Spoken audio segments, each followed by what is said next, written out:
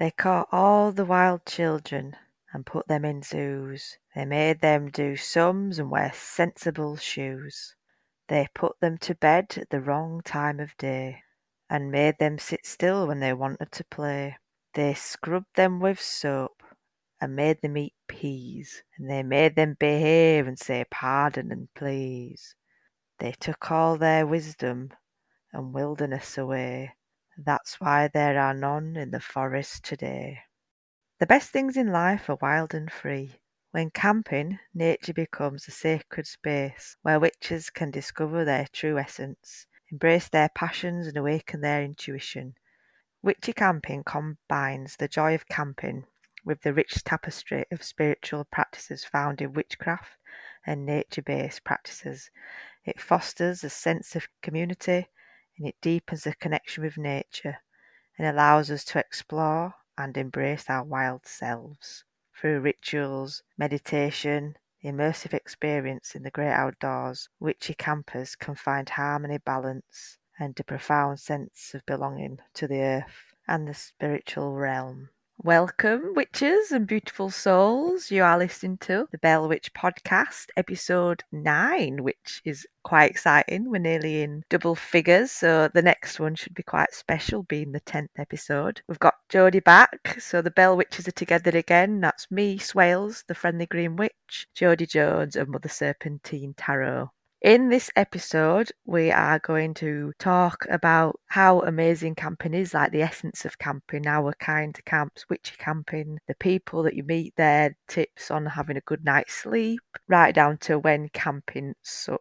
So if you are new to camping or you've been camping a long time but you want to get into witchy camping, this is going to be the episode for you, so I hope you enjoy it. There's been a lot going on since we last recorded. We've both been away doing stuff. Jodie speaks about going to a medieval festival as a guest rather than as a tarot reader, and I speak about the sustainability show that I attended in Manchester. We do the usual check-ins and shout outs. So yeah, enjoy. I hope you like the poem that I just opened with. This poem me and Jodie heard at a camp we went to last year for an opening ritual, and we thought it quite true and connects to what we talk about in our podcast. The poem was by Janine Willis. Have a look if you're interested. It's quite a cool poem. And then also I read out the spiel, which we seem to have lost a little bit, but Jodie wrote one and I figured I should read it out for you. So yeah, sit back and enjoy. Here we are now then, we're back for another episode and I've got Jodie back with me. Hello. Our little hiatus last episode. But welcome back. Yeah. We missed you.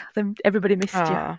Well, on that note, I may as well plunge into my witchy week because I guess some people may have been wondering why I've been on hiatus, and I have done a lengthy post about it on Instagram, but I've been having some fertility-related health issues, so it means that I've been really paring back from all my work, really, my tarot readings, my classes, and just focusing on healing, nourishing myself and connecting with myself through this difficult time. Yeah, self-care is important, isn't it? You've got to look after yourself. Yeah, there's actually a tarot card for that, for anybody wondering. The Four of Swords is a card, and basically it's a card that warns of an enforced rest, and what that means is illness or injury. But what it says that you can do is take time out, resting, reflecting, recuperating and meditating, and then, hopefully avoid this illness, injury or accident that will be the universe's way of kind of kicking you down and making you rest and reflect and recuperate. I know this card well because, like, when I broke my leg a few years ago, I was getting the Four of Swords lots. Yeah. And I was ignoring it, rushing around with a baby in a sling. Ended up falling down a grassy hill with her in the sling and breaking my ankle really bad. And it took me 7 months to recover from it, from things going wrong. So it was definitely the universe saying, like, if you're not going to sit down, I'm going to bloody make you sit down. Yeah. 7 months.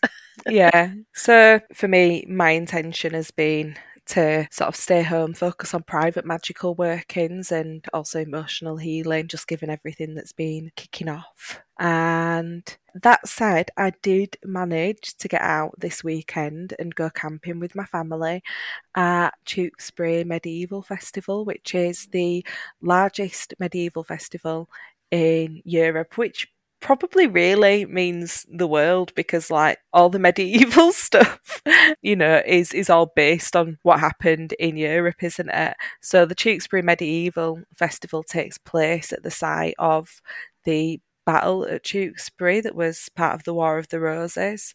I got to briefly meet my idol, Ronald Hutton, who I've been wanting to meet for a long time, and every event that Ronald Hutton does, I'm like, oh, Ronald Hutton's there, can I go to this, can I get childcare for this, Ronald Hutton's there. I don't know who it is. Right, so Ronald Hutton is an academic historian who writes about pagan times, pagan people, and he has an amazing book called Queens of the Wild. I bet I've got some books by him and I don't even realise. Queens of the Wild, Pagan Goddesses in Christian Europe, an Investigation. I mean, he's just a renowned scholar, and all his works are incredibly researched, and he's kind of like the font of all knowledge on pagan history, and is quite the celebrity in both the history sort of scene as well as the pagan scene. So he's speaking at Witchfest, he speaks a lot about witchcraft at like universities and conferences, and if there's a pagan event, they are like bound to want Ronald Hutton there, so you've got good chances of meeting him or seeing him talk at conferences around the UK. My eldest, who is now non-binary, previously they were called Eartha, now they're called Neptune, for anyone that's struggling to keep up. So Neptune went up to Ronald Hutton to get his autograph for me, and when Ronald Hutton asked what name to put on the autograph, Neptune said, Cornelius Penguin Bottom Weasley. And I just died inside. I just died. Brilliant. I was mortified. You'll remember them though. Cornelius. I would rather be forgotten. Yeah. And I was like, just put Neptune. Just put Neptune. Cool name though. I do like Neptune. It was just another planet, as they say. Like, it was Earth, then now it's Neptune, both planets, can't complain. The medieval festival was absolutely incredible in many ways, because as you guys likely know, there is a lot of crossover between paganism and pagan interests and like history and LARP and historical dress. There were the most incredible stalls. I got a cauldron on a tripod, you know, to cook over the open fire while we're camping in future. And yeah, the stalls were amazing. They had the most beautiful fortune teller 10, and she was really, really nice, was the fortune teller, and she only does a couple of camps a year, and she doesn't have like a name or social media or anything to find her by, but she had the most midnight blue reenactors 10, you know, so it was literally like a proper medieval 10, and it was midnight blue. She had a shield that had been hand painted in like starry sky blue with like tarot cards on it to like advertise her, and her chair was like upholstered fabric with like little stars on it, like it was all blue with stars on it. It was beautiful, and she was really, really friendly as well, and just really, really knowledgeable, and she'd been reading for a long, long time, so it was really, really nice to meet her. Did you get a reading from her? I didn't, because it was raining, it was really, really dreadful weather, and also I get so many readings, but I'm always I don't want to say reluctant. I mean, in my line of work, you've got to think, because I teach people, a lot of people practice on me, so I get a lot of readings and I can do them for myself, so I don't usually go do them. I went up and met her and had a good chin wag and looked at all the cards. I was sad that I wasn't there. Sounds really good. It's every year though, isn't it? Yeah, and it's free. It's completely free. Camping was, I think, £20 for the weekend, so we took Gertrude, our big rainbow tent. She's named after Winter's great-great-grandma, who was born weighing a stone, and then from all the photos, seems to be about over 6 foot and probably about £300 from what I've heard. So a giantess. But so we took Gertrude, and it was just an absolute blast. Really, really lovely people. All the stall holders were really, really friendly, and it was nice to be camping somewhere like that, you know, a big event like that, and it not being for work, because I think I'm like in the trap at the moment where I go to so many cool events, but I'm sat at a tarot table. With this, it was just able to be an active participant with no role. Nice to see it from the other side. We'll have to try and get Gertrude and Delilah together at some point, which is my tent. Delilah. Delilah, because she's delightful. So I have been doing inspirational stuff since the last episode. This weekend I went to the sustainability show in Manchester. I think it's quite a new show. It's in London usually, and I think this was the first one up in the north. Could be wrong, but it was smaller than I thought, although the people that were there were pretty cool. The products were very mindful and eco-friendly. My washing powder people were there, small, that I absolutely adore, and that's the reason why I knew about it, because they mentioned they were going. Small washing powder. But I went to some talks that really inspired me. One was a guy called Jarvis Smith of the My Green Pod website, and he's a Shamanic thought leader, although he hates the title thought leader, because he was saying he rules with his heart and not his head, which is really sweet. But I think his website's all about connecting people and helping people look after the earth and being mindful of your stuff. And he was doing a talk about being mindful for the earth, where he was telling his story and he got us all to meditate, but you could tell half of the crowd were just really confused and a bit like, what am I listening to? This is a bit weird. But half of us were obviously quite witchy and pagan, I thought, and we're loving it. But yeah, it was just saying everything that you own has come from the earth, even your laptop, the plastics and your spray cans and your shoes and your wardrobe and your car, all them materials came from the earth. And so be mindful about it and take a moment just to do a bit of earth healing and imagining like you've got roots on your feet and all that kind of stuff. It was really cool. And then somebody else who stood out to me was Jason Williams from Cloud Gardener. So this dude, he's just got famous really quick. He did a garden through lockdown in 2020 on his 18th floor balcony, and it took off. He learnt loads about gardening and getting insects to come to his flowers on the 18th floor. And he's even got a fish pond in there. He's proper inspirational. He was doing talks about how to propagate and do tiny fish ponds on your balcony and giving out free seeds and stuff.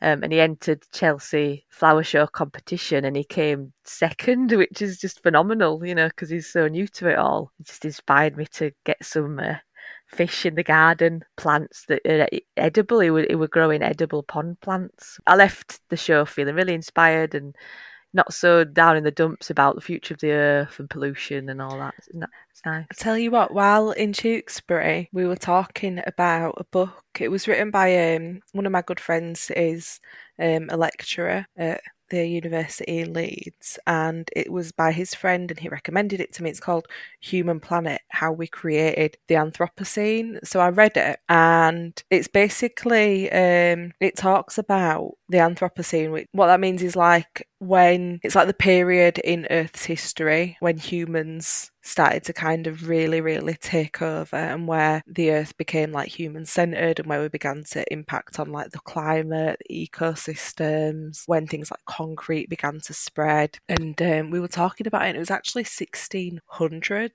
is like the date that's given for like when humans had actually basically gone past a certain point and where we entered what they called the Anthropocene. Wow. So it's quite recent in human history, really, isn't it? It's like we'd always had an impact, but lived in somewhat harmony with everything else. I think a lot of it's just to do with industrialisation, concrete, building streets. It's just mad. Yeah, it blows my mind. And we're watching that Sandman on Netflix, and it was this thing where every 100 years, did you see it, where he had to meet this guy every 100 years, and each scene was very similar to the last scene, like Tudor and tiny little improvements. And then I think it was the scene from the 1800 to the 1900 was crazy different, because we'd had the industrial phenomenon happen. Revolution. Yeah, we'd had the industrial revolution happen, and so it was the 80s basically. I was just so oh my God, really put into perspective the big jump, in 100 years, how much it sped up. I mean, when you think of how much life has changed, even in our era, when you think, you're only a few years older than me, but I think that age gap is enough that I grew up with a computer in my house, and I'm quite confident that you wouldn't have done. No, I didn't know. I think with us two, you could tell quite a lot of the age difference because my upbringing is so technology starved. Yeah. I mean, I yeah. had a computer, but it was just a big word processor. It didn't have internet. It took me ages to turn it on. It took me ages to boot it down.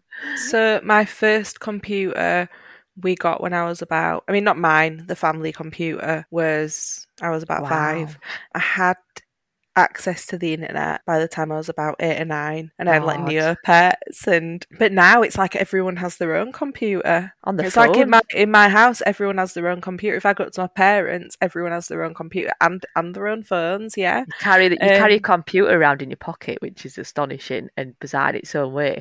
I always laugh because when I were at school, the maths teachers, you've probably seen the meme, used to go like, you need to get good at maths because you won't carry a calculator in your pocket everywhere you go. Yeah. And it's like, well, bollocks to you because I am. Yeah, but it's not even just that. It's like things like communication, I think is really, really taken for granted by my generation. I have friends who I tell my deepest secrets that live in America, that live like across, at the other side of the planet, that I've never actually met in person. And we tell each other everything. In fact, one of them even live streamed her birth so that we could all be at her birth. Wow. Which I think is just absolutely amazing. Yeah, and it's expected that you're contactable at all times, isn't it? Or like that you'll phone back within a certain time frame, where like I guess for our parents it's like if you were out, you were out. If someone knocked at your door and you weren't in, that's it. Like, go away. Yeah. Pixar, it didn't happen. Yeah. What a time to be alive. Anyway, let's move on to our chosen topic for the episode, which is going to be all about witchy camping. So, witchy camping.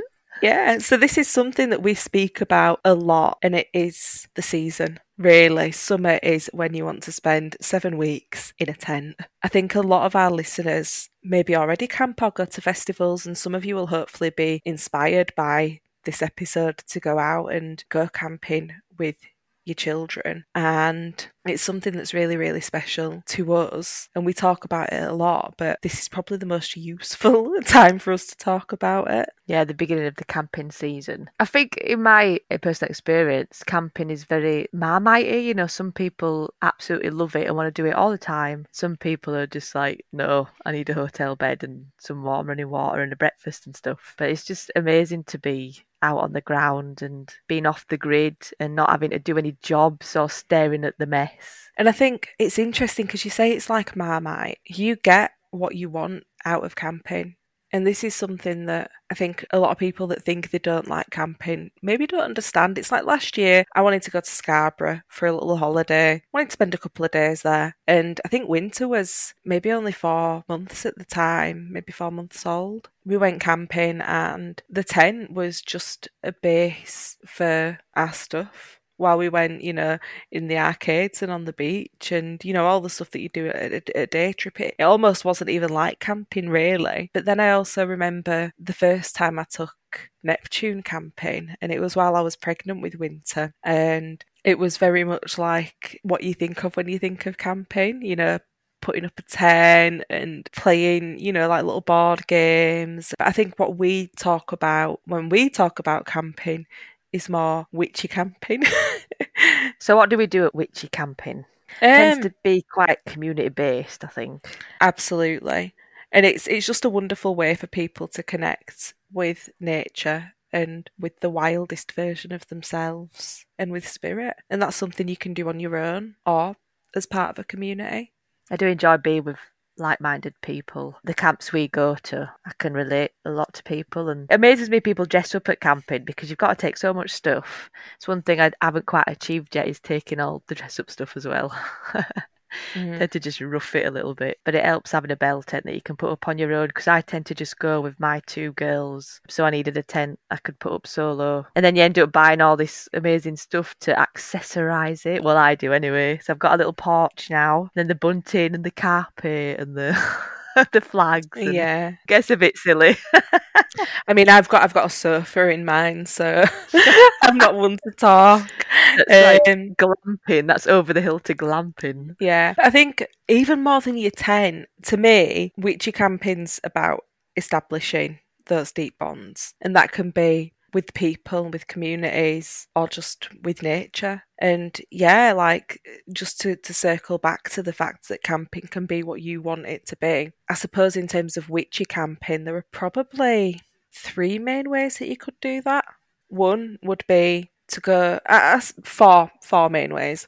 One would be to go to something big like a festival where you might have spiritual experiences. There might be music there, or, often there are spiritual activities. And, the sort of smaller scale of that would be to find camp communities. So myself and Swales are part of a few pagan camp communities specifically, which tend to be quite private. And though they have some stalls and some music and some activities, it's very much, rather than being like a festival, it's about honing that sort of community spirit and connecting with like-minded people. Then you can camp as small groups, you and your friends, you and your family, you and your own little pod, maybe setting an intention and going out camping to connect over that intention, whether that's like to spend a few days in retreat, or to spend a few days connecting with nature, or a few days in ritual, or a mix. But then you can also go camping by yourself. I think it's absolutely lovely to go just on your own in your own little tent as well. So like we go, when I say on your own, what I mean is without people outside of your family group. Like you can just take it yourself on your own, or go with your family and enjoy it and enjoy time out in nature, or at an event or what have you. Or you can actually just go on your own. I have done that in the past, where just me and my tent have gone somewhere. Yeah. I used to do it for work when I used to be a jewellery designer.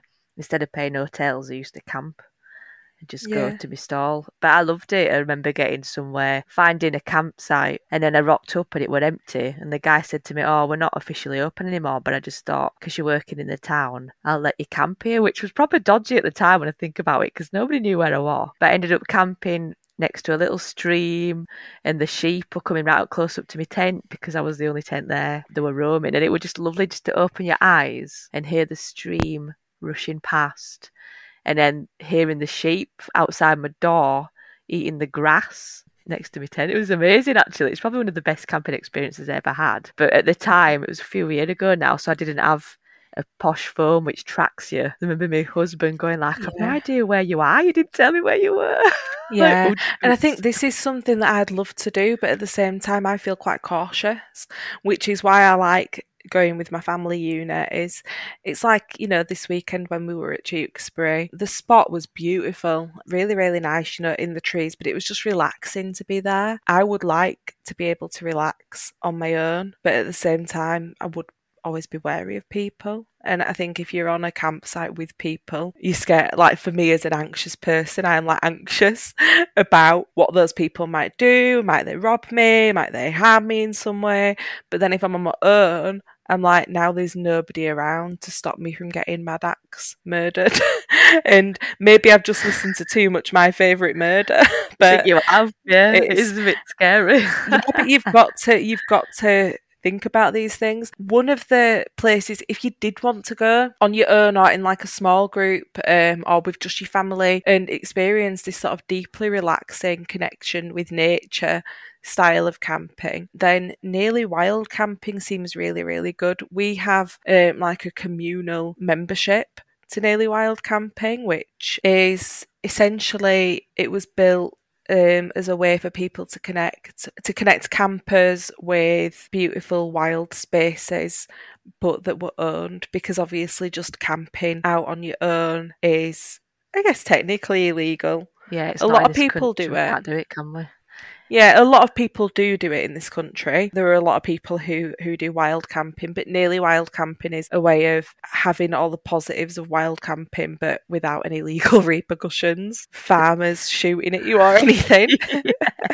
Well, they've got like levels, aren't they? They've got these little fires. It's like 5 fires is basically a wood with no running water to drink from a tap, no standpipe and no toilet and no car access. That is like the most wild that's listed on there. I tend to go for maybe 3 or 4 flames. That's like there is a compost toilet and a standpipe.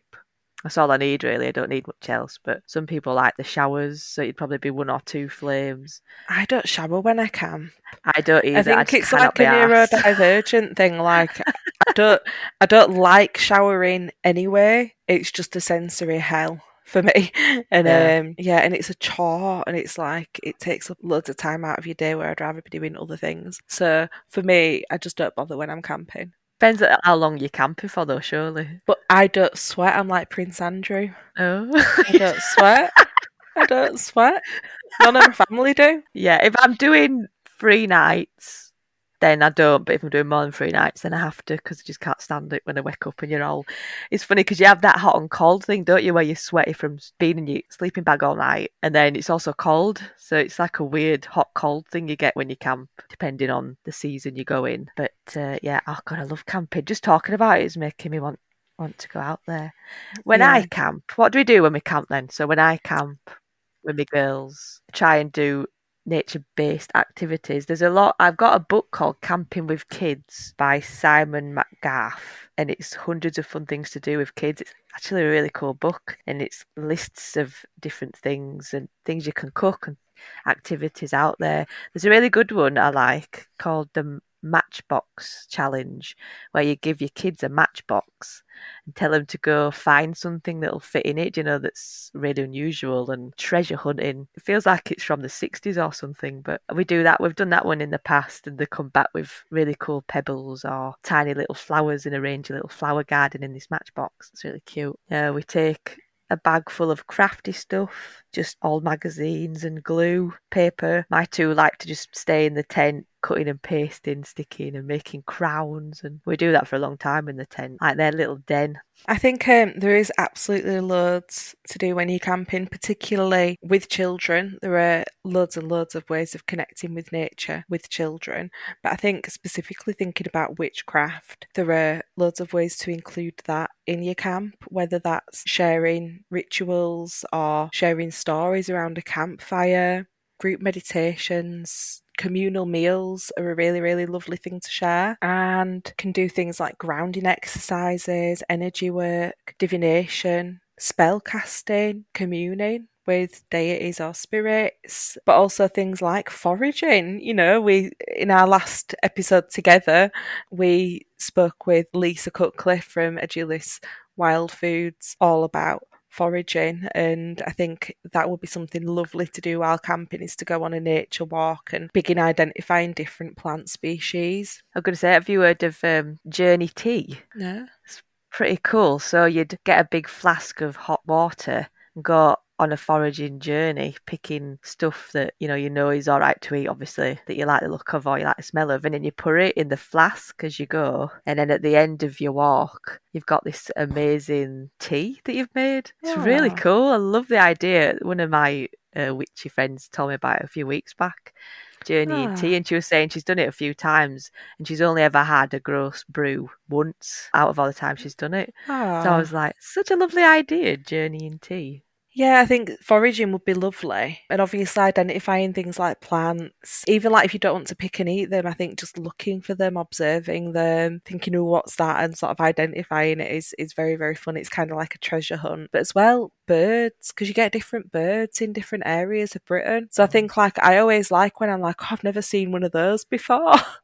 Chiff chaffs, chiff chaff, chiff chaff. Oh, that's a chiff chaff because it says its name. I think just walking in general, specifically if you're camping somewhere where there's something sacred nearby, which may be a consideration for a lot of witches when they're picking a location for camping, is there a sacred well or site nearby? In Yorkshire we have many beautiful and sacred places to go, and it's really, really good to get a feel for what is in the local area that you can maybe go visit. Is there a stream where you can go collect sacred waters? Is there spaces in Britain where I've seen people share online where they actually go and pick quartz just out of the earth? And I think just looking around and thinking, what's nearby, where might you go, what can you do that's maybe part of your own practice, I think is a really, really lovely way to spend a day while camping, and it kind of adds an intention to it for you. Singing around the fire is amazing. Having a fire when you camp is an absolute game changer. Yeah, and chanting and drum journeying and dancing round a fire. There's literally nothing like it. There's nothing like dancing round a fire. Cooking on the fire, marshmallows is a good one. Yeah. I love a marshmallow. Communal fire in general, I think, is really, really special, and there are loads of ways that you can incorporate rituals into communal fires. Last year when we did Pan's Camp, which is our own private camp that's part of the wider Bell Witch project, which is our little private camping community, we burned pine cones, do you remember, with little spell scrolls in them? Yeah, and we spun yarn into colourful strings and then made them into witch ladders around the fire, and people took turns to sing and read poems, and it was just a really, really special night. And I think it really, really fosters a sense of community and deepens your connection with others, but also with your wild self. I think it changes the landscape of the day. Days are a lot longer because you're outside the whole time, especially in the summer, and it'll feel like it's 7 o'clock and it'll be nearly 11 o'clock at night, which I really love. You could do a bit of stargazing and take your time. I just love that there's nothing that's required other than setting up a camp and then cooking a bit of beans on the flame and then setting down a camp. There's nothing immediately you have to do chore-wise, or I think that's probably the biggest pull of camping for me. And I think it releases emotional burdens as well, as well as just helping you put them on pause and escaping them. I think it helps release them. You often feel like you've hit reset emotionally after a really, really good camp. So when does camping suck? Honestly, this is one of those things where it varies from person to person, and I'm actually going to go out on a limb here, and I'm going to say there are always comforts that may not be met while camping. That's something that you need to plan for during camping. So it's no good saying, camping sucks, because it might be too cold, or it might be too wet, the bed might not be comfortable, or the ground might not be comfortable. Those are all things that you can prepare for in advance, and you will observe this if you go out with experienced campers, that while some people will sit and shiver on the ground in a sleeping bag, I'm on literally, like the IKEA fold out futon beds. It's it's a sofa that folds into a bed. It's not from IKEA, it's from Argos, sorry. So it's a sofa by day and it's a bed by night, and I can't feel the earth beneath me at all. And I always have my own duvet, my own pillows. I have a hot water bottle in case it gets cold. So it's one of those things where you can prepare for any eventuality beforehand, but then sometimes it sucks because either you're not with the right people or you're not in the right place, I think, is the main concern for me. Mm-hmm. And that's something that I think everybody needs to consider, is when to say no, when to say, I'm not putting myself through this one. Earlier this year, you may remember I was meant to read tarot at Beltane at Thornborough. The weather was supposed to be really, really bad and my dog was in heat, and I was just dreading for days on end, dreading this weekend in the rain, knowing that I'd have my kids needing to be in the tent and that they'd be cold and wet and unable to enjoy it, and also that we'd be stuck in with a dog that was in season, which might have meant other dogs might have been coming after us or not leaving us alone, might have meant it gets quite messy in terms of your camping beds and your camping equipment and your tent. Nobody wants a tent that's got dog blood all over it, do they? Nice. Sorry for the visceral image. But, for me, I was I am not putting myself through that. And even though I would love to camp, I've got to say no to this one. For me personally, anything where I just have a sense that the people there are just going to be knobheads is not for me. And it sounds awful, but I'm just if I've got 6 weeks in which I can camp, I do not want to waste one of those weeks camping with people that I don't fit in with. But yeah, look for your tribe, and that's why we do as Witchy communal camping. I think the year before we started camping, I actually did some of this camping with people that weren't my people, and it was not a great experience. But you learn from it, do you know what I mean? You learn from experience, and the more you go out doing it, the more you'll understand. Game changers camping for me. The hot water bottle is an absolute game changer.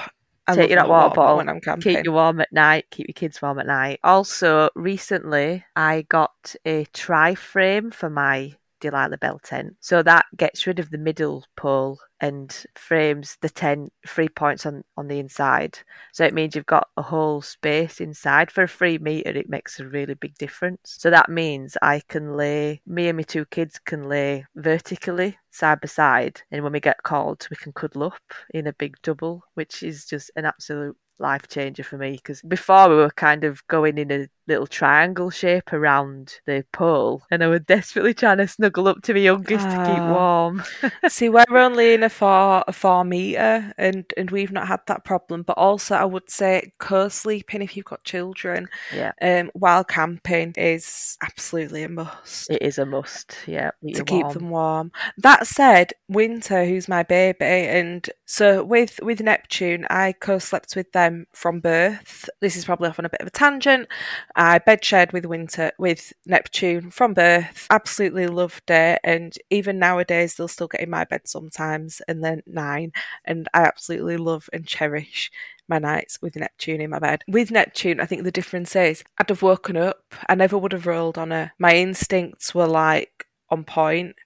Where with Winter, because she had such a difficult birth, because when she was born, I had COVID and I had a fever, and I didn't get to meet her for like 4 hours after she was born. I was so exhausted in those days after the birth that co-sleeping wasn't an option. And even nowadays, she'll get in with me in the early hours of the morning and we'll cuddle up together, and I love it, but I would never go a full night with her, because I just know that I'm not safe to do that with her. I know that my instincts aren't wired up to wake up if I rolled on her, for instance. So I wait till it's like early hours of the morning where I know that like that's like where I sleep quite lightly. And I would co-sleep with Winter while camping. However, because we've got the way that our beds work, we've got like a few beds sort of side by side, and I'm worried that she could roll into one of the gaps and that I wouldn't wake up.